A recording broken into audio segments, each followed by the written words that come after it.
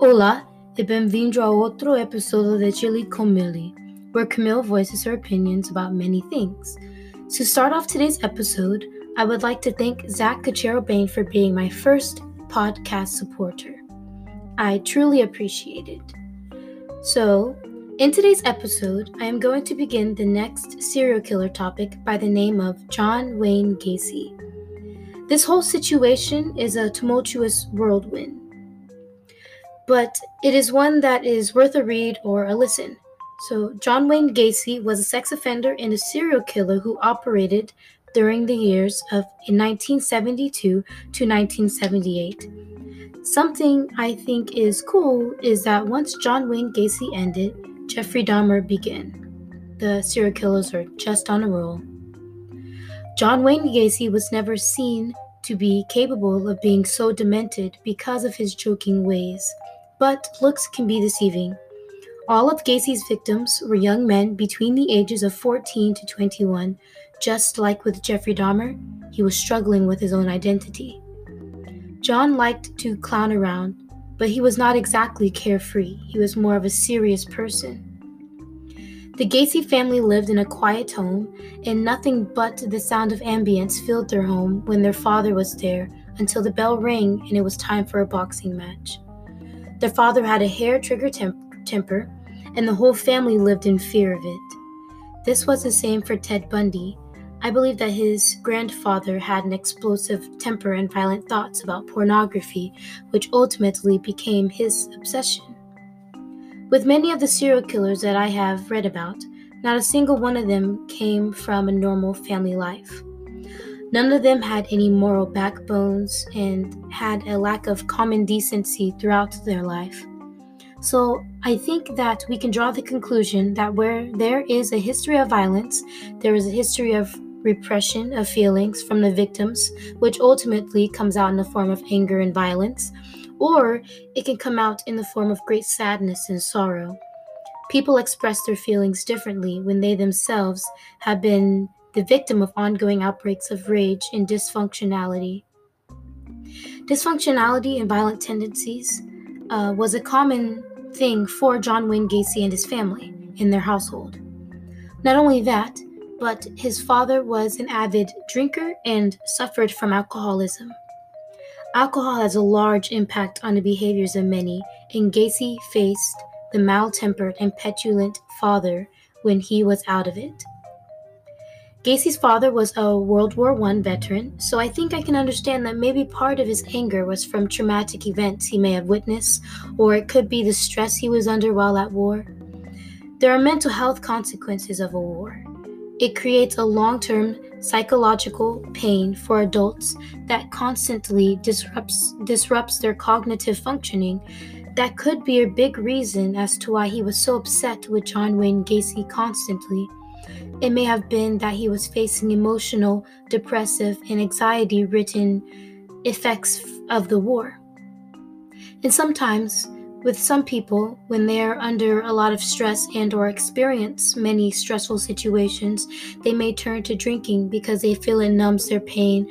But drinking can only cause stress and alter the body's physiological balance, which aids in proper body harmony. Nothing was ever normal about the Gacy household, but with all serial killers, nothing is ever normal.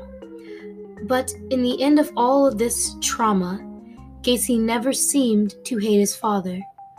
I guess when you realize that someone cannot change for the better, you get used to the mess because you see that maybe they don't mean harm, but because they are already sick, they cannot control their rambling thoughts.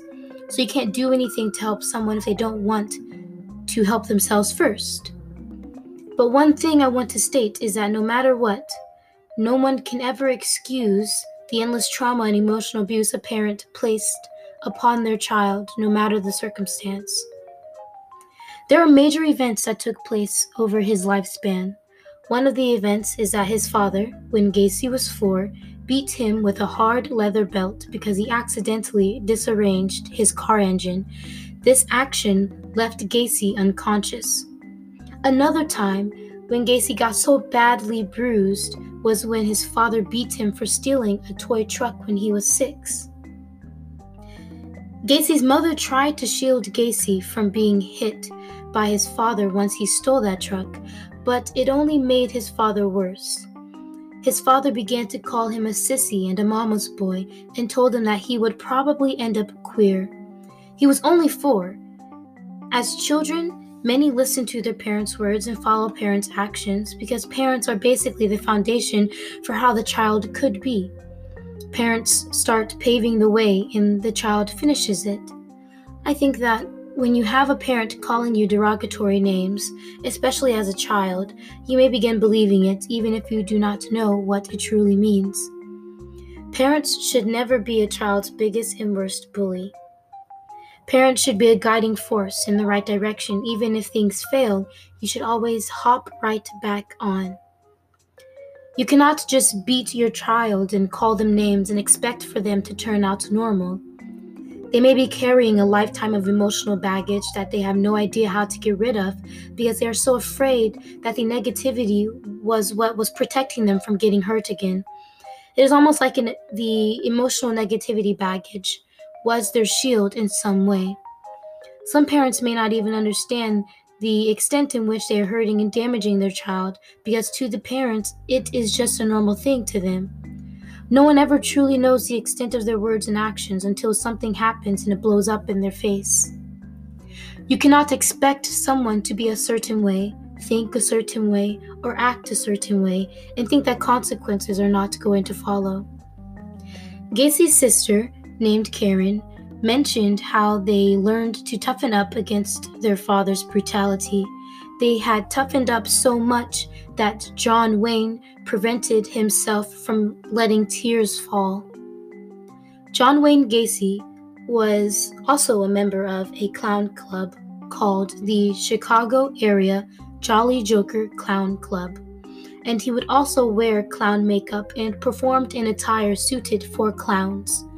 He even had alter egos called Pogo the Clown and Patches the Clown, but it was the killer clown that set the bait to lure the innocent.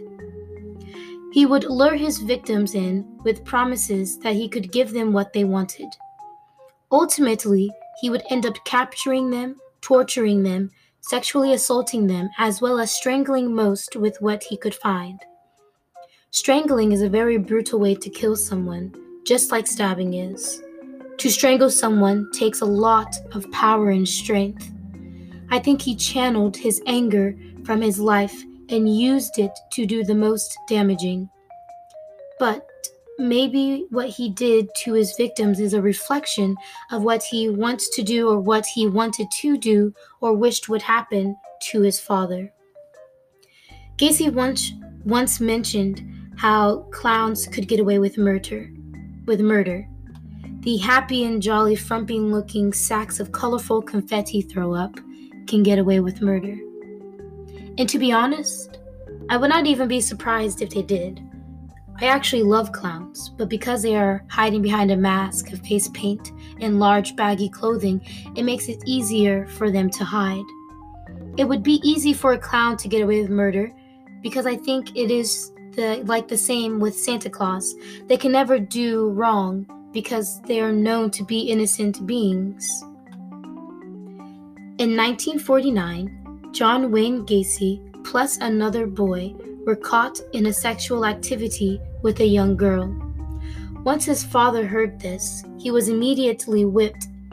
He immediately whipped Gacy with a razor strop as punishment. This same year, Gacy was molested by a family friend. This family friend also would take Gacy for rides in his contractor truck and then sexually abuse him. After such events happened, Gacy not once told his father because he was afraid his father would pin the blame on him and then punish him. When it comes to sexual assault of men and boys, they may have some additional challenges. They may face challenges in social attitudes and stereotypes because of the men equal masculinity and masculinity equaling men. Men are always told to just suck it up or be a man, but telling a boy or a man to just be a man or to just man up does not seem like an encouraging statement. especially in emotional traumas and emotional situations. Hearing parents say man up, or hearing coaches or friends say such a thing seems to deplete the young man or young boy's self-esteem. Instead of talking about feelings, men tend to just deal with it or ignore it or suck it up. But that can only make matters worse. We need to normalize men having emotions and crying it out. We need to normalize male femininity, because saying man up is not cutting it. Men can face and do face many of the same negative social issues that girls and women face daily. We need to remember and recognize that that men facing the same issues as women and young girls, we need to recognize that as an ongoing issue. Being a man does not mean playing sports or bypassing an emotionally and physically hurting situation by hiding your emotions because it may be deemed as weak by other men, or sometimes even women too. But being a man means allowing yourself to be human and to not be afraid to let your emotions out and to not be afraid to tell how you feel to those close to you. Not that you have to tell how you feel, but men should not be made to feel small for voicing what is on their minds. Being a man does not mean accepting everything that involves hard labor because men are supposed to be strong and simple-minded. It means doing something because it feels right to you, because you want to do it. But it may be harder for men to find who they truly are when others are out there trying to push them into a single box labeled for manly men. Because men, just like women, can love and be who they want to be as long as it is either legal and or safe. Obviously. That is what went wrong for Gacy. His father tried to push him into a box because he wanted to push his ideas about what a true man was onto Gacy. His own father was his bully and his worst nightmare.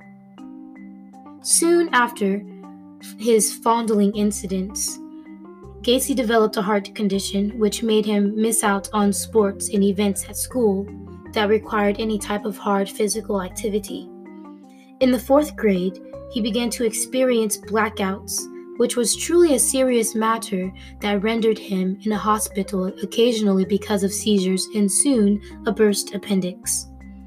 From the ages of 14 to 18, he was in the hospital periodically because of his seizures and health issues. Because of how frequent they happened, his father grew suspicious and thought that Gacy was fooling around because his grades in school were slipping at this time as well because of his episodes. So he thought that maybe Gacy was doing all of this for attention and to gain sympathy from others.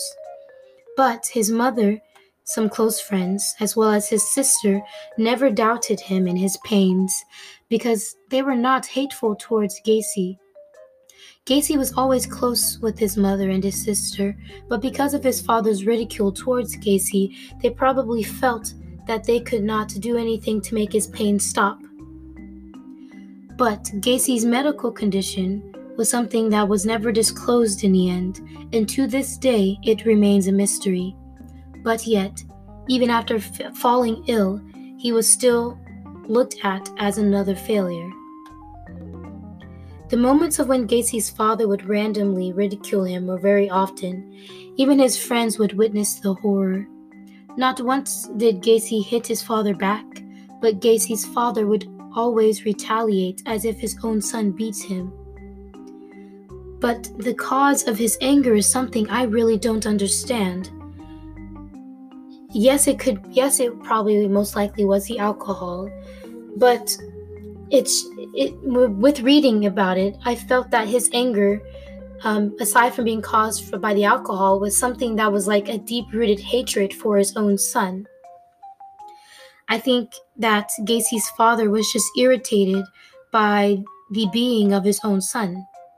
That anything his son did, the father felt disgusted and just wanted his son to hurt so that he could feel pain and hate himself as much as his own father may have hated him. Like with many things involving any serial killer, I ask the question of, could this have been prevented? What can one do to prevent this from happening? For cases like Richard Ramirez, Jeffrey Dahmer, and Ted Bundy, I feel that maybe it couldn't have been prevented because they were filled with sexual fantasies and wanted to commit sexual acts and violent crimes. Ted Bundy was into violent pornography and exploitation, so I believe that his destiny would not have been any different than what it was. For Richard Ramirez, I do not think that anyone could have possibly changed his attitude and his view of things because he was so immersed in Satanism and cult-like behaviors that there was no turning back. For John Wayne Gacy, maybe there could have been a moment for him to not turn out the way he did. Maybe his demented thoughts could have been helped and rehabilitated, but at the same time, like many other serial killers, he struggled with his homosexuality. He also had a homophobic and abusive father who also ridiculed Gacy, so maybe there was no saving grace for him. This is why learning about serial killers is so interesting. It is because there are many conclusions, and many of them make sense, some maybe not. But not only that, it is interesting to hear and read about how the serial killer feels and thinks about what they have done and how what they have done may have caused pain to others. What they have done may even be a mystery to them as well. And so it is just, especially with watching when they get interviewed by the detectives, it's very interesting to watch those because you can sort of read, if you're really good at it, you can sort of read their body language, or you can, if you pay attention to detail, maybe you can try to get a feel for how they felt at that moment compared to how they feel now about it. And that's just, it's very cool when you get to put together all those pieces. And so, so now we're at the end, but tune in to the next episode where I will go over Gacy's murders and his life as a clown. To end this podcast, I will say a quote: "No one ever suspects the clown." Thank you for listening. Adios.